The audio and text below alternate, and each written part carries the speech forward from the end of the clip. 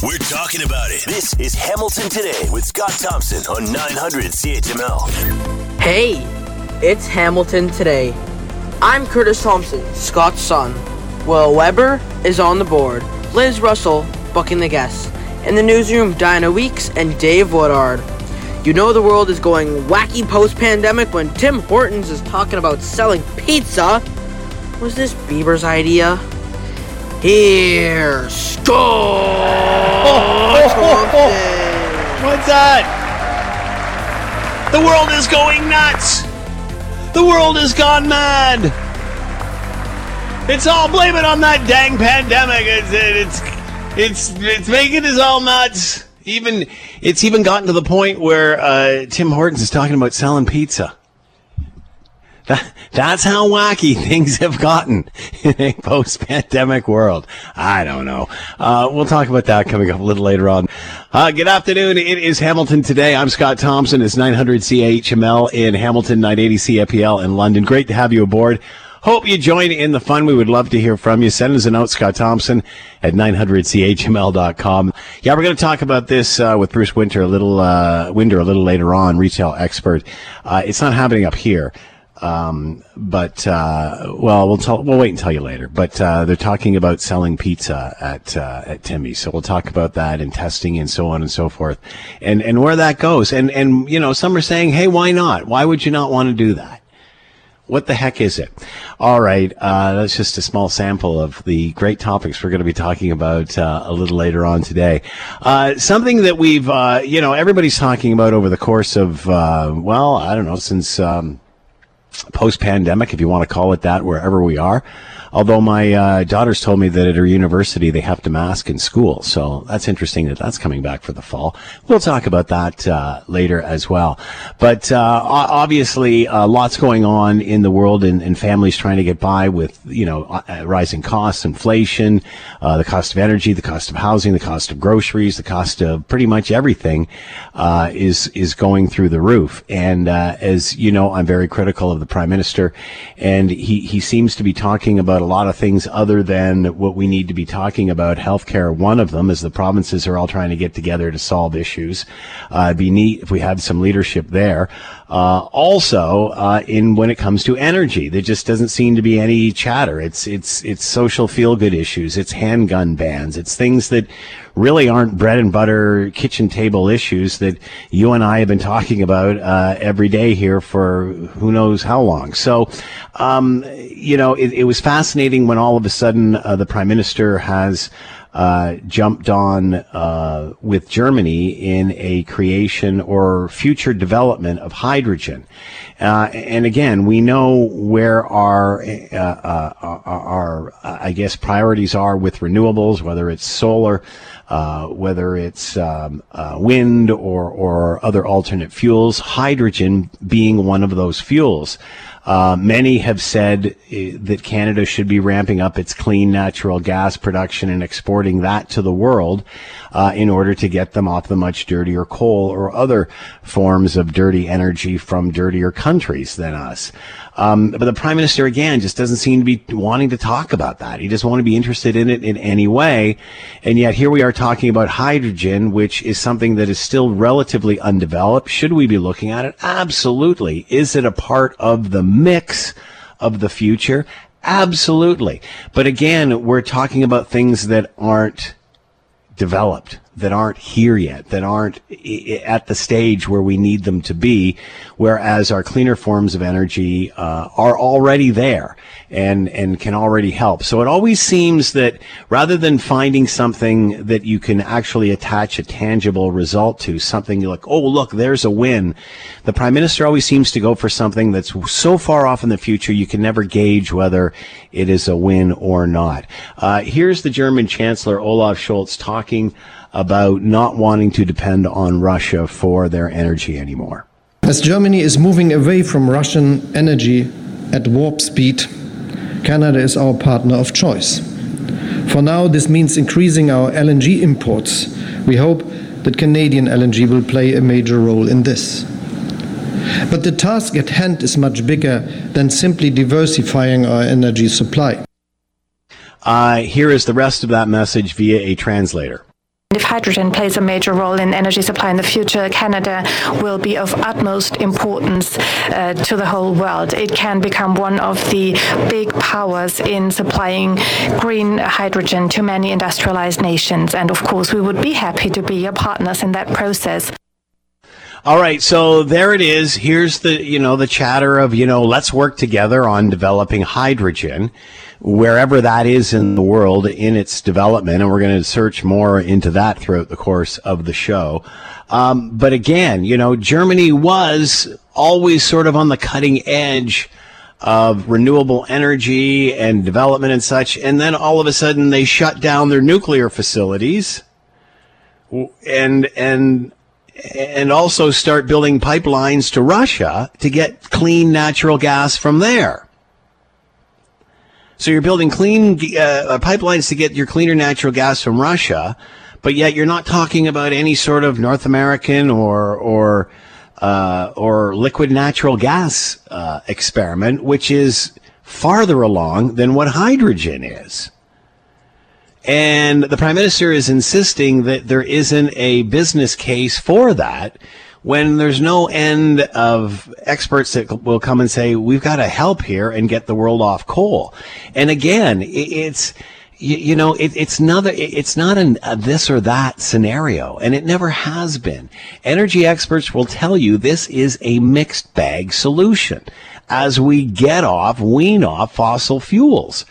But again, it seems that there's all kinds of smoke and mirrors and all kinds of fancy socks and selfies and not really a tangible solution that helps people now.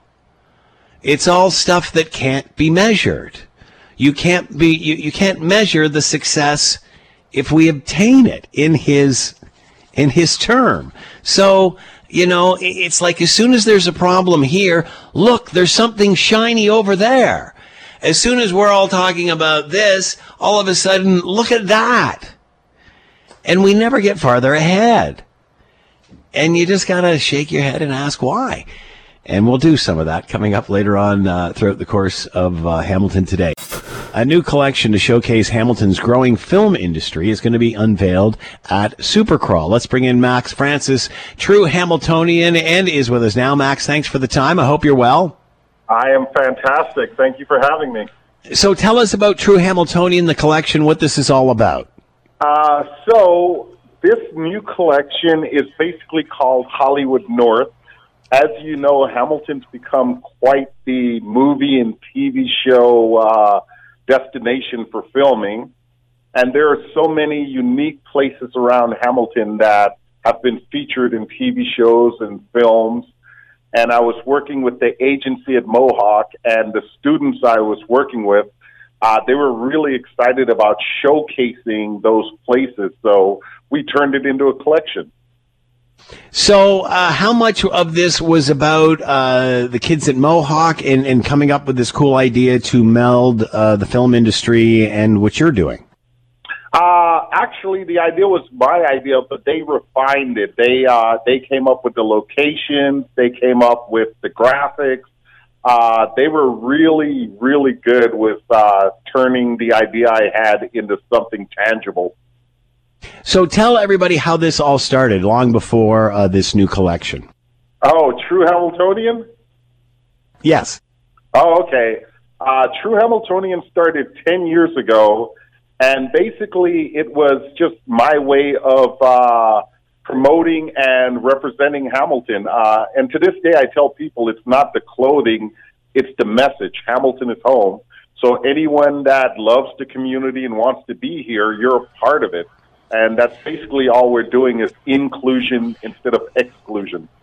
We've talked about this before, Max, but what is it about having a T-shirt with your hometown or your city's name on it? To me, this is something that's been missed so many times. But what is it about that attracts people, that sells these? You know what? It's just a really simple message, but it seems to resonate with everyone. We've had everything from celebrities to musicians to you name it. They've posted pictures wearing our gear, and every time they do, it's still a really cool feeling. And so how many would be in the showcase? What can you tell us about this new segment that's going to be unveiled at Supercrawl? There's probably going to be 8 different locations that we'll be featuring. We're planning to do like a white, a gray, and a black version of each item. And we're going to be on the Supercrawl fashion stage, and we'll be debuting it there, and we'll also be selling it at our booth at Supercrawl. Where are you getting interest in these? Is it just here, or is it from all over the place? Who's buying these things? Oh, my God. We've gotten orders from Japan, California, Texas, Germany, South America. Literally, we actually have a map where we put little pins in, and we've gotten people from all over the world buying our stuff. It's insane. Half the time, I don't even know how they find us. So it was this with the movie theme that you've got going, the location theme. This could be ongoing. You could have several versions of this. Yes, absolutely, we could. But we start gearing up for Christmas right about now. So I felt like this would be a really cool thing to have heading into the Christmas season. I know it sounds a little early, but in retail, you start now for Christmas. So how do you explain the involvement of Mohawk? How did that come about? So what happened was I was a speaker at Mohawk several times, and they reached out to me. They have an agency that works with local businesses, and it's a way for students to learn about marketing, about product development, stuff like that, and they wanted to know if I'd be interested in working with some of their students. And I said yes, and the students I worked with were amazing. It's such a great initiative they're doing, and if you haven't worked with the agency at Mohawk, I highly recommend that you do it. What a great idea. True Hamiltonian, Max France's new collection to showcase Hamilton's growing film industry, various locations, whatever, put onto garments. And again, like the rest of the True Hamiltonian collection, it's a pretty cool, unique idea, and will be unveiled at Supercrawl. Website, Max, we can go to find out all of this. TrueHamiltonian.ca. TrueHamiltonian.ca to find out more. Max, good luck with this moving forward. Thank you so much. You're listening to the Hamilton Today podcast from 900 CHML. Tim Hortons is going to give flatbread pizza a shot in some test markets. Let's bring in Bruce Winder, retail analyst and author, Retail Before, During, and After COVID-19. He's with us now. Bruce, thanks for the time. I hope you're well. Yeah, I'm doing well. Thanks for having me on the program. So, post-COVID-19, there's a lot of weird and wacky things going on. Is this one of them, or is this just a great way to branch out and expand your customer base, that being flatbread pizza, a trial test at Tim Hortons? Yeah, I don't think it's really a good idea. I mean, Timmy's ran into some problems a few years ago when they were trying all kinds of different things. And they, communicated that they were getting back to sort of a back-to-basics strategy where they would focus on their core menu items more. So I was a little bit surprised when this came out. I actually tried it about 2 weeks ago. I didn't even know about it. I was driving around in Mississauga, and I just saw it and tried the pepperoni version. And, it tasted okay, but not great. You bring up an interesting point because flatbread pizza is something you would see at bars, pubs, that sort of thing. A lot of the times it's served as appetizers, and it's reasonably inexpensive to produce. But if it's not done right, it doesn't taste good. Is this something you can do in a fast food type of atmosphere? Well, it's a lot tougher, right? Because Tim's is about speed too. I ordered this. I ordered this in the drive-through. And, within about 3 minutes, they had it ready for me, but it tasted like they made it in 3 minutes, So yeah. There's a bit of a quality issue, I think, that's lacking. I think it's really tough. I mean, we all know McDonald's tried pizza years ago, right? And it wasn't flatbread, it was just pizza, but it didn't work. So, I think this is, I admire them trying new things, but, I think that for some reason they're sort of, they need to get back to their own book about trying to stick to basics. Does it matter as long as it's good? Like, what if you'd showed up there and after 3 minutes you're, wow, this is unbelievable? Well, it makes it a better case, customers will ultimately decide. But every time you do something like at Tim's that's different than your core sandwich, donut, you dilute the brand a little bit, and the brand sort of, it doesn't stand for the same things it did before. So every time you add different things on the menu, you kind of dilute the brand, you kind of stretch it, and it may confuse consumers and it weakens the brand a bit. Is it about the number of items or selections on the menu as opposed to are they any good when we get there? I mean, there was lots of chatter about Timmy's going into the sandwich business and then sort of fell flat. Yeah, it really depends. I mean, one of the things you have to think about is that, there's only so many things you can have on a menu before you start to jeopardize the time that it takes to prepare it and prepare it well. And if you're in the drive-through, you expect to be in and out of the drive-through in a few minutes, couple minutes. So every time you add something, you add complexity to the kitchen. And, they got to be really careful. They fell down this rat hole a few years ago, and it kind of cost them. What happened to McDonald's? Why was this not successful for them? Yeah, I don't remember exactly what happened, but I think it was just a combination of taste and their brand fit and probably their ability to make it, because McDonald's is very much like Tim's in that it's a fairly quick turnaround. You have a very quick expectation. Both companies live and die by their drive-through, and very difficult to make pizza that tastes edible in 2 or 3 minutes for a drive-through encounter. Any chance we'll see burgers, or was that sort of with the Wendy's and when they mixed them together sort of thing? Yeah, I don't think so. I mean, a few years ago, Tim's tried a meatless burger in a few restaurants. I tried it. It was okay. But, that was sort of another thing that people sort of balked at and said, okay, it doesn't taste that good. What are you trying to be? Are you a donut place and a sandwich place, or are you a burger joint? And it just kind of confused customers, and I think it hurt their brand a bit. So I hope they kind of get back to what they're really good at and just kind of stay there. What about the whole Bieber bits and all of that and using him as part of a campaign? Has that been successful for them? It has. It's been very successful. But you know what? They kind of stuck to their knitting a bit, right? Like the Bieber stuff was, drinks and Timbits, right? Which is kind of their core competency, right? And there wasn't any issue there in terms you can pre-make the Timbits and things like that. So that worked really well for them. But, I don't think this is going to work as well as maybe they hope it will. Do places like this spend a lot of time on always trying to come up with something new? Do you have to constantly come up with something new, or is it about refining what you have that's been selling for years? Well, I think personally it should be about refining what you have. And you can do line extensions or menu extensions within their core menu set. But stepping out into pizza is a radical departure. It's like if Tesla added a gas-powered car. It wouldn't make sense, right? It's just not. It goes against everything they're doing. So I think Tim's needs to be careful and reel it back in. Does it cost a lot to do an experiment like this? No, it doesn't cost that much because I think they're testing about 20 stores in Toronto.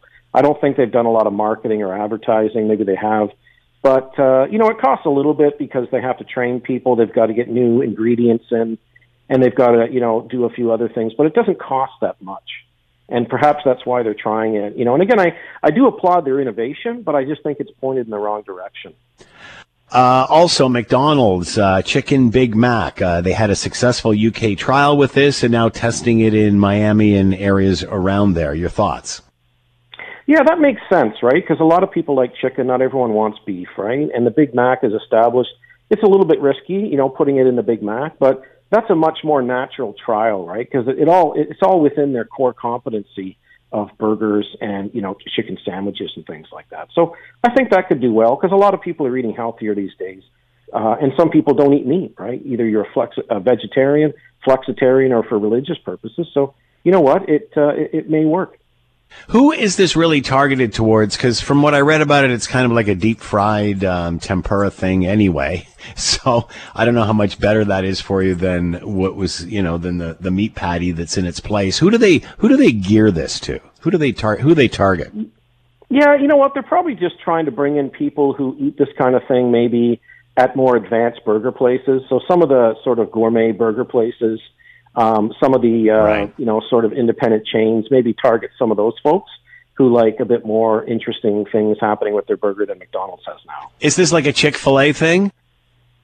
I think it is, yeah. I mean, that was the big story a few years ago, right, is that whole Chick-fil-A thing. And that went nuts, and a lot of people emulated that, and I'm sure this is McDonald's version of it, probably. Bruce Winder with us, retail analyst and author, Retail Before, During, and After COVID-19, talking about changes to fast food. Bruce, as always, thanks for the time. Be well. Yeah, you too. Take care. When there's an issue, Scott is all in on getting to the heart of it. This is Hamilton Today with Scott Thompson on Hamilton's News Today's Talk 900 CHML. As I often like to do, head off into space when things get too wacky here on planet Earth. And we have seen, courtesy of the new James Webb super duper telescope, new exquisite images have emerged from the planet Jupiter. To talk more about all of this, Professor Emeritus Astronomy, York University, Paul Delaney is with us now. Paul, thank you for the time. I hope you're well. I am indeed, Scott. Always nice to chat. So I'm taking a look at this image right now, and yeah, it's a pretty nice picture. First thing I'm noticing is lots of color. Let's talk about this telescope first and how this has allowed us to even catch these images. Well, James Webb went operational, I guess, around about early July 12th of this year, after a 6-month proving process where we deployed it, made sure all the mirrors were operational, the instruments were operational, well calibrated. 6 months of nail biting, and then in July we started seeing these wonderful images. And those first few images of galaxy clusters, of nebulae, they've just been stunning. And the images keep on coming. And of course, now we're talking about images from our own backyard, from the solar system. Up until now, we've been looking way back in time, almost to the beginning of time. But now we're just having a bit of a cruise around our local solar system, and Jupiter is up front first off. Now that this telescope, this project is up and running, what will we learn from this? How will this help solve mysteries of our solar system? Well, it's certainly going to answer a number of questions, and you can bet that it's going to ask a lot more. That's the way it is. A new instrument answers a few questions and then asks a lot more. In this particular instance, the spatial resolution of the James Webb Telescope, in other words, the fine detail, the exquisite detail, in fact, that it's able to give us, is really great. We'll be able to turn it onto the planets and literally sort of watch things evolve on a week-to-week basis. Things that we can't see from the Earth, we can see from some satellites, but we don't have satellites in orbit around all these planets. So in this particular instance, we're looking at the combination of the auroral activity on Jupiter, or above Jupiter, more to the point, and how that seems to work with the rest of the planet. We can see the ring systems, we can see a couple of the satellites, and so on. So this particular image gives us insight into the Jovian system as a whole, and that's perhaps the power of the James Webb. You are going to be able to look at the planetary environment, not just, say, the Great Red Spot. You're going to be able to look at the environment and see how things are changing across the planet and just above the planet. So it's going to help us understand systems as a whole rather than very specific elements within those systems. Talk about that spot, and that very much, makes this planet identifiable from the rest. What is it with this spot? What is this spot? That's right. The Great Red Spot is iconic. When we think of Jupiter, I think everybody has probably seen and thought about the Great Red Spot. It's, I guess the best term is it's a cyclonic circulation. That is to say, it's a huge wind structure. I don't want to use the term tornado because everybody then starts thinking water and so on. But it's this big circulating storm system that has been around for over 400 years. In other words, since the very first moments that Galileo turned his telescope on Jupiter, he saw the Great Red Spot, and it hasn't gone away since. So 400 years and counting. It's about twice the size of the planet Earth, so it's about 25,000 kilometers in diameter. And it's like a big funnel. It rises high above the ambient cloud deck, but it punches deep down into the cloud deck. So it's a way for us to be able to sort of look down into the interior, only a few hundred or perhaps a couple of thousand kilometers, but it's like a funnel that gives us insight into the upper cloud deck interior of Jupiter. So it's both mesmerizing as well as really handy scientifically. That's amazing. Does it move at all? Does it always stay in the same spot? It it basically stays at the same latitude. So if you think of the north-south grid on the Earth, the equator is at 0 and then the poles are at 90. Jupiter's great red spot always hangs out in the south equatorial belt. So it's at around about 35 degrees south latitude on Jupiter. But it does rotate with the planet. So as Jupiter spins on its axis every 10 hours, the great red spot goes with the atmosphere. But it does actually move laterally somewhat. So it is drifting, but at the same latitude. What does this tell you? Just that spot is in that place all the time, and does it affect the atmosphere on the rest of the planet? Well, I think in a way you could say it gives us a headache because we don't really understand why it is doing more movement than it actually is. Jupiter's atmosphere is broken up into a series of what we call belts and zones, and they are both high pressure and low pressure regions. So some are rising higher into the atmosphere, some are going lower, and they alternate. So when you think about going from the equator to the pole, you go through these alternating regions of high pressure, low pressure, and in very much like as you go from the Earth's equator to our pole, you go through differing wind structures. And so, from the days of ancient mariners, they knew that if they were at a certain latitude, the prevailing wind would be east to west, but if you kept going further south, they would flip around and go in the opposite direction. Similar structure is appearing in the Jovian atmosphere, except it's on a colossally larger scale. I mean, Jupiter is 140,000 kilometers in diameter, and it spins twice as fast as the Earth does. So it's a very dynamic system, and as I said, there are these high and low pressure regions because Jupiter is emitting a whole lot more heat, a lot more energy from its interior than we are. So it is a really very complex structure, which is why we love to analyze it, because it gives us great insight into atmospheric activity, not just on Jupiter, but all across the solar system, including Earth. Which is why we love to talk to you about this stuff. A few seconds left. What are we going to see next? Oh, gosh. I really don't know. I'm waiting to see Saturn, to be perfectly honest, as far as our own solar system is concerned. But the amount of science that is happening across the length and breadth of astronomy, all the way from, deeper images into, the earliest moments of time, looking back at galaxies, all the way through to globular clusters, through to nebulae. I mean, I'm just along for the ride at this point in time. I don't know what the sequence of objects are, but every time JWST releases an image, you sort of go, wow. Yeah, that is something. Emeritus Professor of Astronomy, Paul Delaney, York University. Paul, as always, fascinating discussion. Thanks for the time. Be well. You bet, Scott. Take care. Global News working on a new series called Code Blue, which is obviously in regard to the healthcare system and what is going on in Ontario and virtually across the country, it seems. Teresa Wright is with us, national online journalist for Global News and Here Now. Teresa, thanks for the time. I hope you're doing well.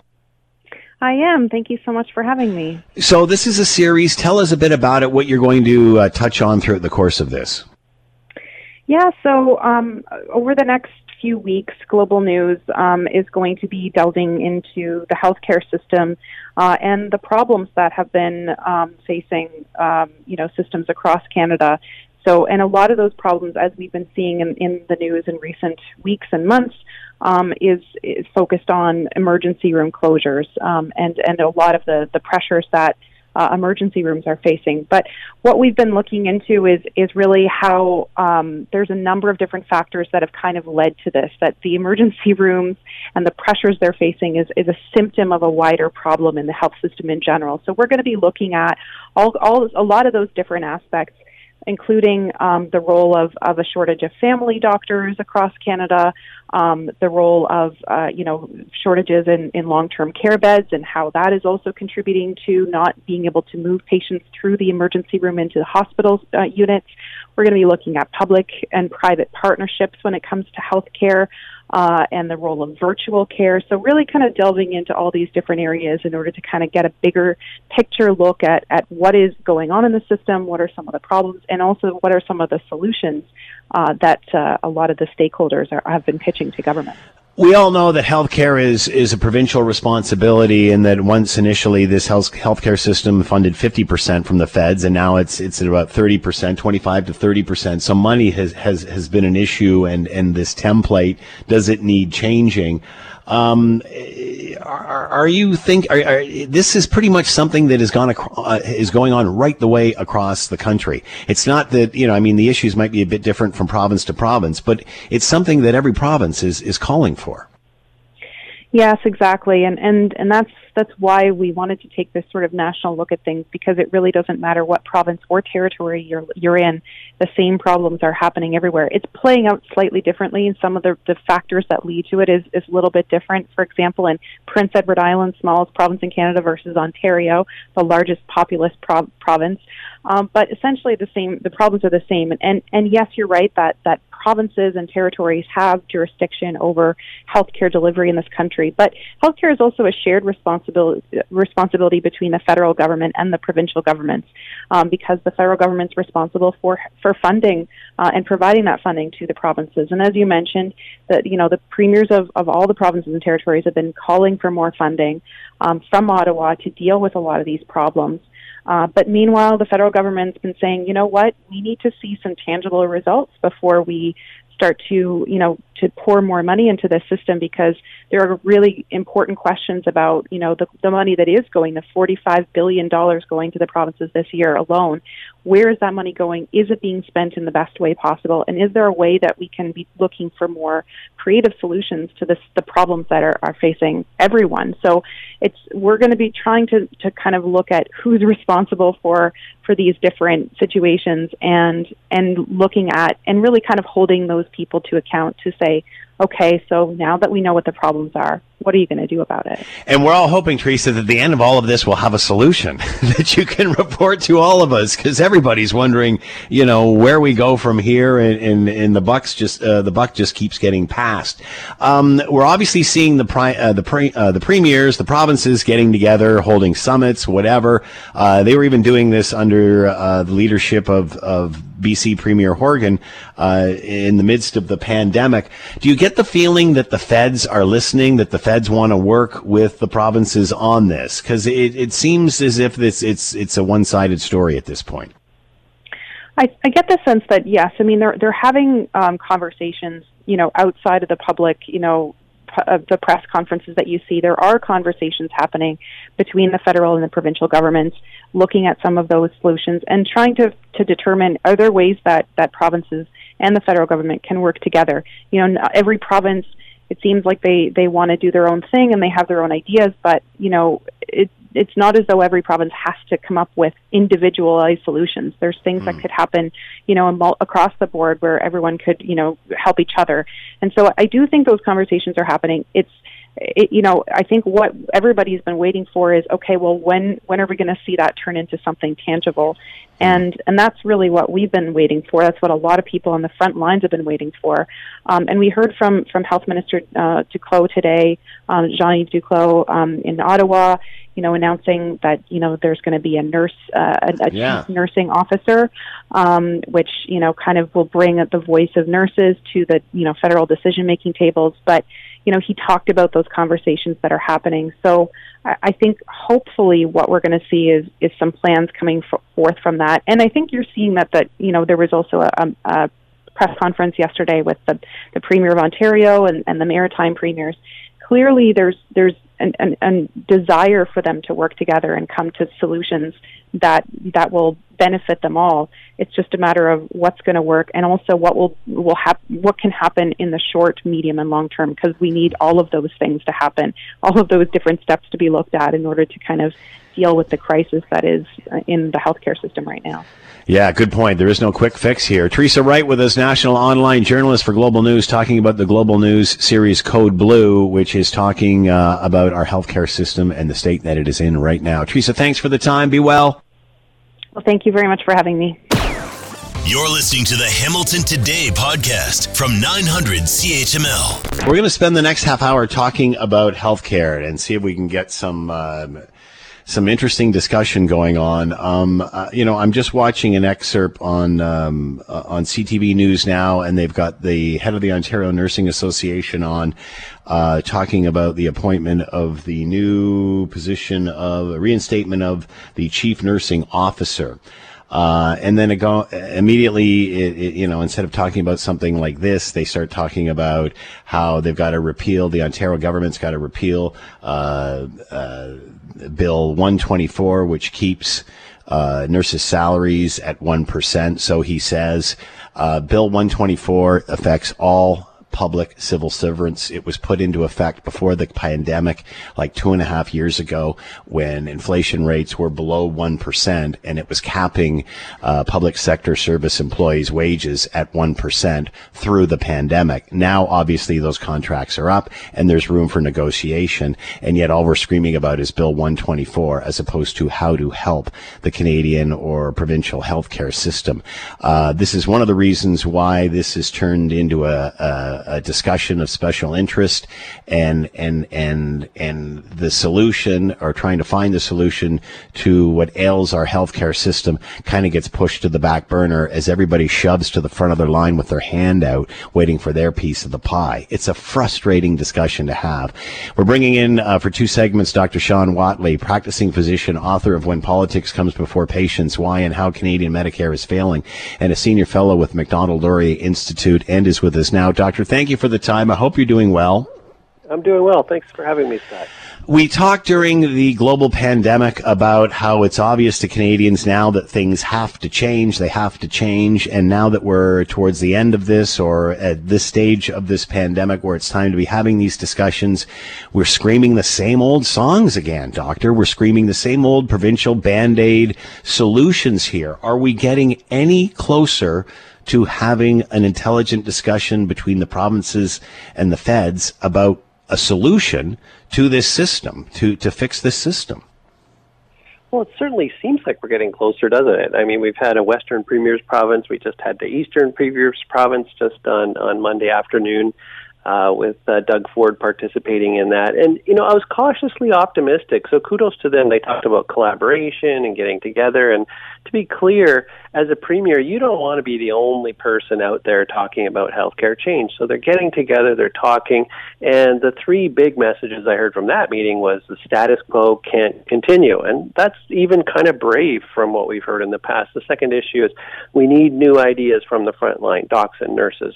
Okay, so that sounds nice. Whether or not they listen to the new ideas is something to be seen. And then the third thing we've heard a million times before, provinces want more money from the feds. Give us more money. They want 13% increase, another $28 billion. We heard the same thing from the Western Premier. So, yes, I mean, it seems like people are willing to talk about this out loud, and even to say the status quo needs to change is, a baby step. But in your opening introduction, and that's what I was going to mention too, you also hear people almost go apoplectic if you even mention any kind of change. You don't even have to talk about specific policies. So. It's interesting you should say that, because I think one of the important issues that has come out of these provinces in the Premier's meeting is we can't move forward. The status quo is not working anymore.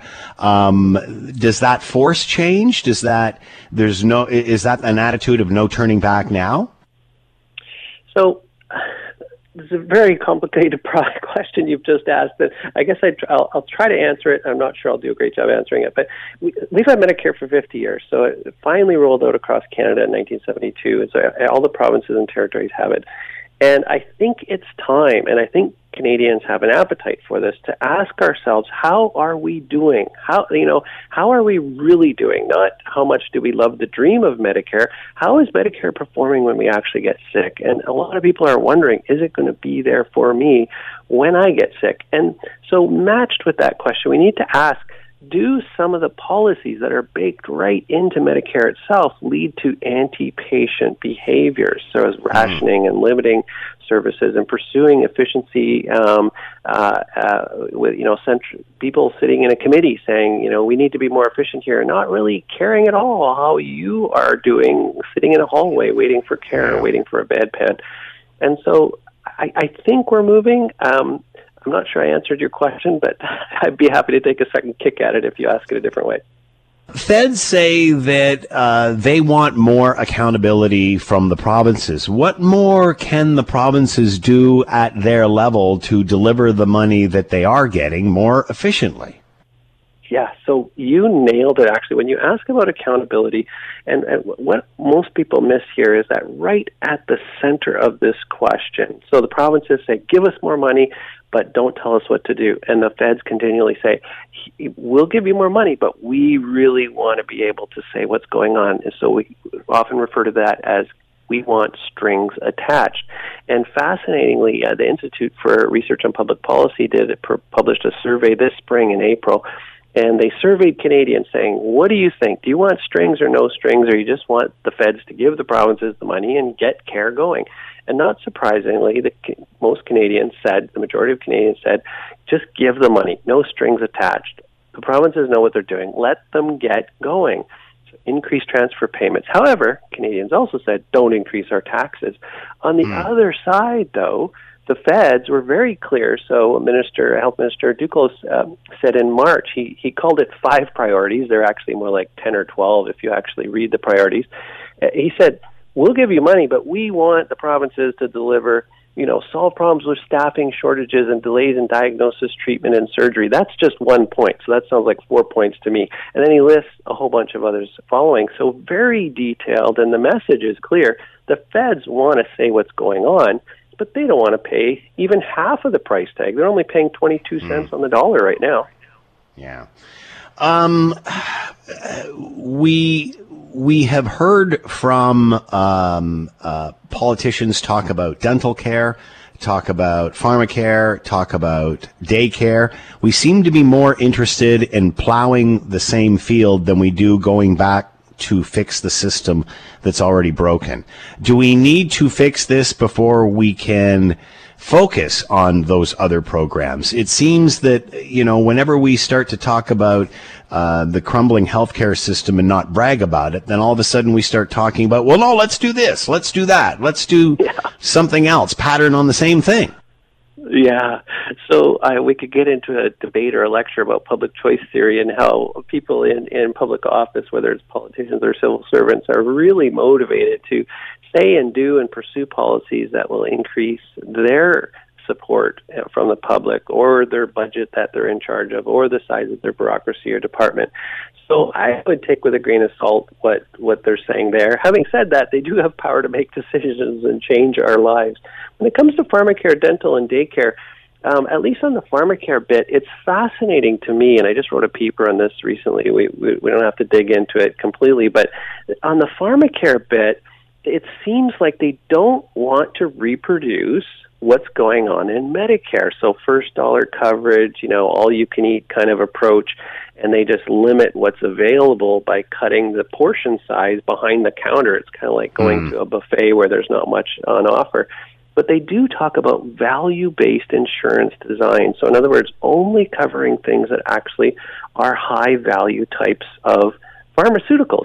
And if they aren't super high value, okay, well then maybe patients need to do some cost sharing. So there are, academic papers being written as being discussed openly when you talk about pharmacare, but oh my gosh, don't you dare mention it with Medicare. I'm hoping that people can finally see that, hey, wait a second.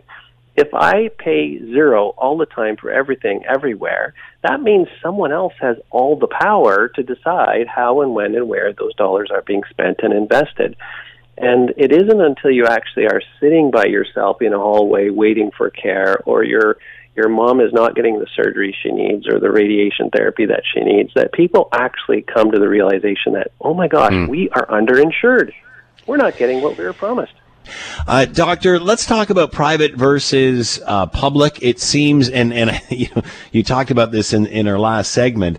We were mentioning how the leaders are saying status quo is just not going to cut it anymore, and no more provincial Band-Aids are going to solve these problems for any long term. But nobody wants to discuss the change that needs to happen in order to find that solution. How do you balance private versus public? And I mean, it seems it's more of a political argument than it is a solution. Yeah, I agree. I think two things that jump to mind right away. Number one, you have to reassure everybody that we're talking about universal care. So we're not talking about a system where if it's not the current Medicare system, then, oh my gosh, you're abandoned in a field somewhere to care for yourself and you have no access to healthcare. No, we're not talking about that. There are 28 universal healthcare systems around the world. 22 of those universal healthcare systems have some form of patient cost sharing. You could call that private if you want, but just to say that we're talking about universal care. So that's number one. Number two, though, public versus private. What the heck do those labels mean? So really, it's almost like name calling. Unless it's the current Medicare system, then it is the evil private system. Well, tell me what that means. Or let's talk about positive policy solutions. For example, stop rationing services, or stop setting prices, or stop restricting where people can work, or talk about licensing or patient choice. So there are a number of positive solutions we could talk about. Or we can just keep throwing labels back and forth. And I'd be happy to unpack those labels for you, but we really need to figure out what the heck are people meaning when they say private. Again, this frustrates me more than anything when these discussions are taken over by the extremes, whether it's energy, whether it's healthcare, whether it's feeding the world, or what have you. And you brought up a valid point about it being universal as opposed to paying with a credit card. And when people say private, they think, oh, it's like the U.S. system, which I'm not sure this is even accurate, where before you even get served, you got to throw down your credit card. Can you explain that it's not about how you pay? It's about who provides the service for you. Well, also who provides the service, but also who controls the service. So just really, really simply, if we separate the public sector and the private sector, we're talking about ownership and control. So a lemonade stand, your daughter sets it up out there. She owns the lemonade, the ice, the cups, the stand. She decides who her customers are, the cost, what she's 25 cents versus 50 cents. She's in total control. So that would be the extreme end of private. It turns out that almost no industry currently, even bakers, have regulations they have to follow, right? So somewhere on the spectrum between public and private, you start adding regulations and rules and licensure, requirements. You have less and less control of your working environment. So governments abandoned the idea that they had to own companies before they were truly public sector companies. I'll give you a concrete example. So hospitals, and people will argue, they say, no, listen, Canadian healthcare is 99% privately delivered. And they'll say, look at hospitals. Okay, let's look at hospitals. Hospitals aren't owned by the government. They're a private corporation. They're listed as its own corporation. They have a private board. They have independent management. They aren't civil servants. They aren't government employees. However, the government can shut down those hospitals anytime they want. The hospital has to submit a very detailed budget to the Ministry of Health. The Ministry of Health then sends back an even more detailed funding letter that they have to abide by. The hospital has to abide by that. Government restricts the total volume of services, but we say, oh, look, the hospital is private. So you need to ask listeners and say, in what sense is that hospital still private if it has that kind of micromanagement and control? So that's the issue we have to face. And then within that control, what particular controls would we like to see changed? So, for example, is it reasonable? Right now we have a backlog of 20 million services in Ontario. Is it reasonable for the Ontario government to say, well, we can only do X million services. We're not going to catch up on those. Or should they take open the floodgates and say, if you need something, go ahead and get it? Are you convinced that we are moving closer to a solution, or has the global pandemic opened our eyes and made us realize we have no choice here? I think both is correct. Both of those comments are correct. So the pandemic, I thought once we got to the other side of the pandemic, everybody would rejoice and be, yay, we're finally over. Let's go back to actually caring for all the other sick people that didn't get care. But the opposite has happened. We see people saying, I barely made it through. We're talking about healthcare workers. I barely made it through the pandemic. I'm done. I'm quitting. I'm going somewhere else. And so that surprised me a little bit. So there's that. But then I think that builds on the public awareness that, oh my gosh, we've got a health human resource crisis in Canada. We have emergency departments closing, ICU departments closing. And so I think that has up the temperature in the room, or the appetite, whatever the right descriptor is, for people to say, let's get some substantive change. What I'm hoping, though, is we can get beyond labels and start talking about specific policy options that we might be able to pursue, starting with who gets to control. Right now, all of the veto power lies with government, at least when it comes to spending.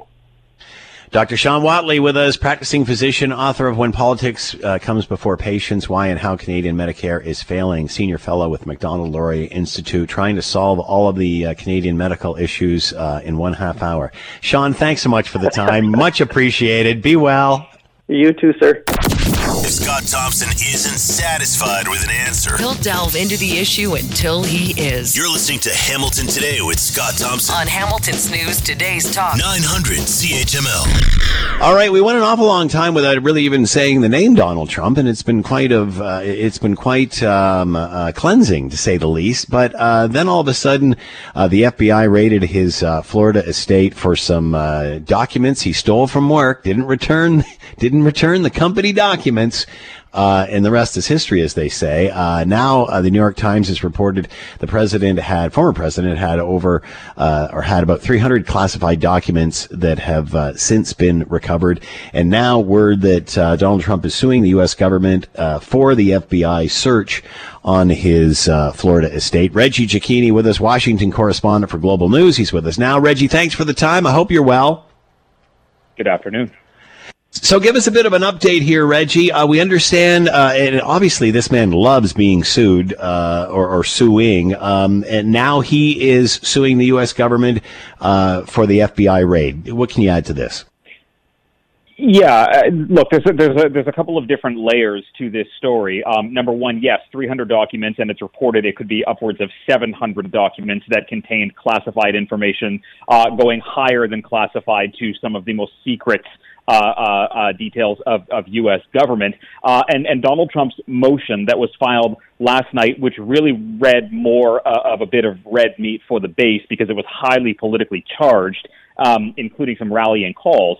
It really says that the FBI should not be allowed to review the material and that was seized in August, and that a special master or an independent party should be brought in. The problem is, and from legal experts that I've spoken to, the genie is already out of the bottle, and they are several weeks too late because this happened weeks ago. The information has likely already been read, and that this was simply a for-nothing exercise other than to rile up the base. Is by suing or bringing more lawsuits or whatever, is there a chance that all of this just gets delayed, tied up in court? It's just never ending. It's a perpetual trial with this man, it seems. Sure, and that's part of the reason that legal experts believe that the former president did this, was to add a delay to what are already the early parts of an investigation. I think that, you know, from the people that I've spoken with, that, you know, it might not happen. Originally, they thought that maybe a third party would be allowed in because this has happened before, including with the former president. You know, one of these people were brought in to deal with what was found during searches with Michael Cohen's home and Rudy Giuliani's home. The problem being that, again, because this information has been seized by FBI agents for weeks, it is likely already gone through a thorough and rigorous kind of read-through by the people that are in the need-to-know groups. So this, again, is likely a way to delay, but it is not going to stop what is appearing to be more and more a criminal investigation. Is this another reason to send him money? Is this, another, he loves the attention. Anytime he's in the headlines, he turns it into a fundraiser. Sure, and he's made millions and millions of dollars. In fact, in the days after the raid, millions of dollars over every couple of days were being brought in for various organizations and kind of political groups linked to the former president. And the motion that he filed went into how he is a potential 2024 candidate and how he is a kind of political victim here. So this is simply a way to ensure that his base is energized, ensuring that his name remains in the spotlight, while at the same time deflecting from the fact that these are very serious allegations, accusations, and investigations that are underway, where the former president was holding on to some of the highest secrets that are in U.S. government when he was not a president and continued to hold them, despite the fact that there were numerous requests to get that documentation back. Does this seem to be working for him? Does this seem to be, is he gaining popularity? Is he gaining momentum as a result of this? Well, I mean, he's gaining momentum, at least when it comes to, how we're moving forward towards 22 and a potential 2024 bid, in that recent polling that was done for NBC that ended just a couple of days ago showed that more people put their trust and faith in Donald Trump as the Republican leader in August than they did in May. That is simply, an indication of the former president keeping himself in the news, despite the fact that he may be in the wrong. I think we're going to have to see what happens after 2022's midterms, whether or not he continues this kind of ironclad grip over the Republican Party. There are some questions. Will someone like Florida Governor Ron DeSantis get in the way of Trump as we head closer towards the general election? That's something to be seen. We need to see how Donald Trump's picks do in 2022's midterms. But at the end of the day, so far, this is helping him, at least when it comes to the Republicans. It's also helping Democrats because it's driving more of them out to vote, to register and vote. And around we go. Reggie Cecchini with us, Washington correspondent for Global News. Make sure you're watching Global tonight for more on all of this. Reggie, as always, thanks so much for the time. Be well. Thank you. You're listening to the Hamilton Today podcast from 900 CHML. Scott Radley joining us now, host of the Scott Radley Show, coming up after the 6 o'clock news. You can also read him in your Hamilton Spectator, and he is with us now. Scott, thank you for the time. I hope you're doing well. I am doing just tickety-boo. How are you? I'm doing very well, and again, watching our Prime Minister weave himself through a series of smoke and mirrors, trying to make it sound like he's doing something, when really he's just, forget about what's going over there, look at what's got going on over here. And I'm talking specifically about the deal, and the headline on CTV said, Canada to export hydrogen to Germany. I don't think we produce enough hydrogen to export any to anywhere. This is still a great idea. Ian Lee, Sprott School of Business, Carleton University, is bullish on this for the next 10 years or so, but it's not done. It's not developed. And once again, we've got a prime minister who's faced with a problem, and instead of solving the problem, he goes, oh, look at something shiny down here. This might help you in 20 years or so. What are your thoughts about all of this? Should we be sending liquid natural gas over to Europe instead of promises that we're going to build hydrogen plants, which now seem to be the savior of the world, not electric vehicles or solar panels? Well, when you say we don't have enough hydrogen to send, keep in mind we didn't have enough PPE to send at the beginning of COVID, yet we did anyway.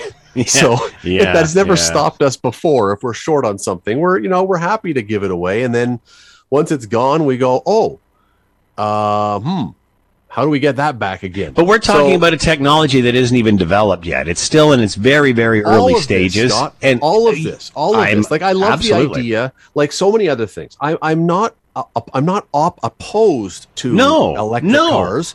No. The problem is we're saying we want to have all of our cars being electric in 10 years or 20 years or whatever. That's fine. That's a nice goal to have.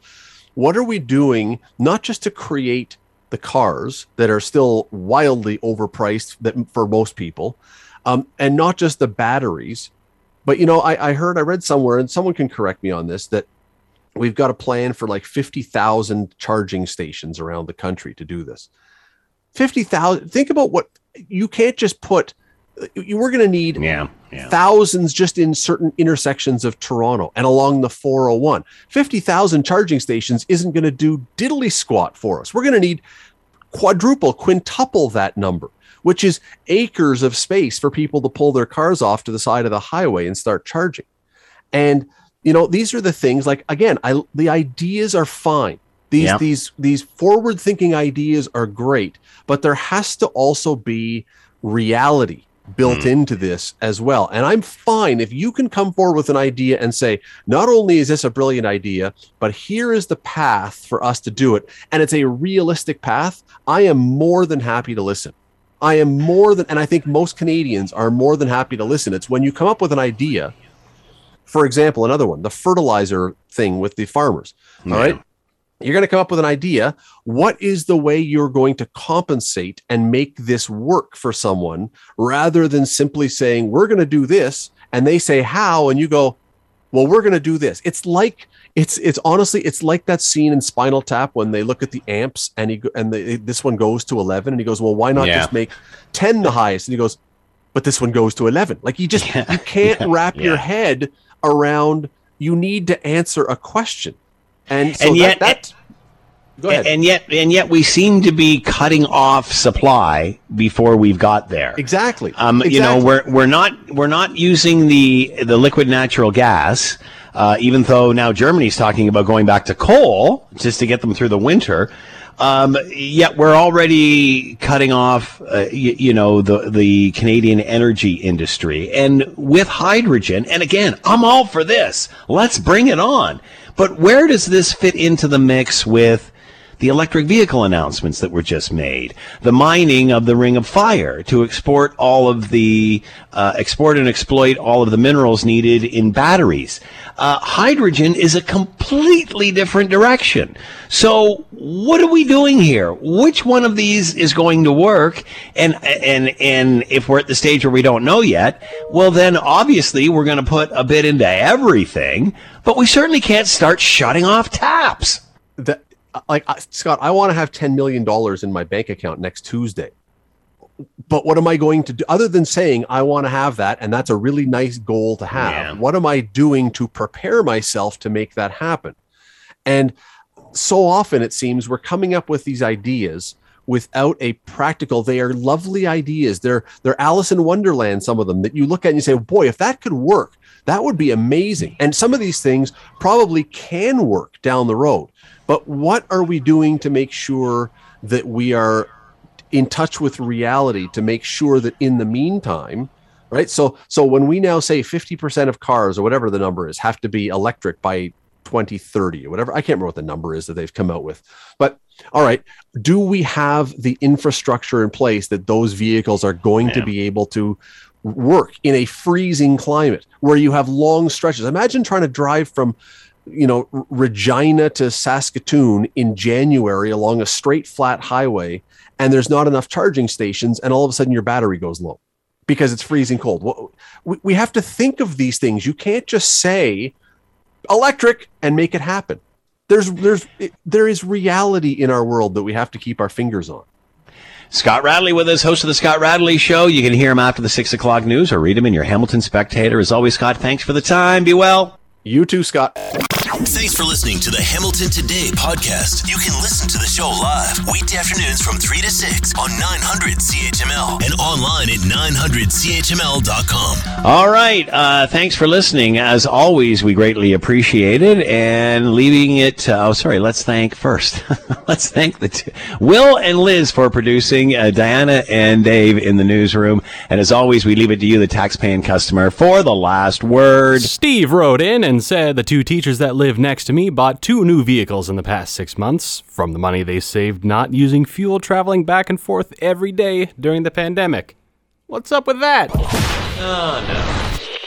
Hi, it's Shauna, and I might be a bad parent because my kids think French fries are vegetables. Hey, it's Ryan, and I might be a bad parent because I went out for wings when my wife was in the hospital after giving birth. Johnny here. I might be a bad parent because in my house, the tooth fairy gives pocket change. But we're not alone. Len emailed us and said his 6-year-old daughter's Tarzan moment going from love seat to lazy boy by curtains made him more proud than any dance recital. And Andy left his 2-year-old at the rink. All right, guys, I'm sure we're not alone. Like Andy's kid.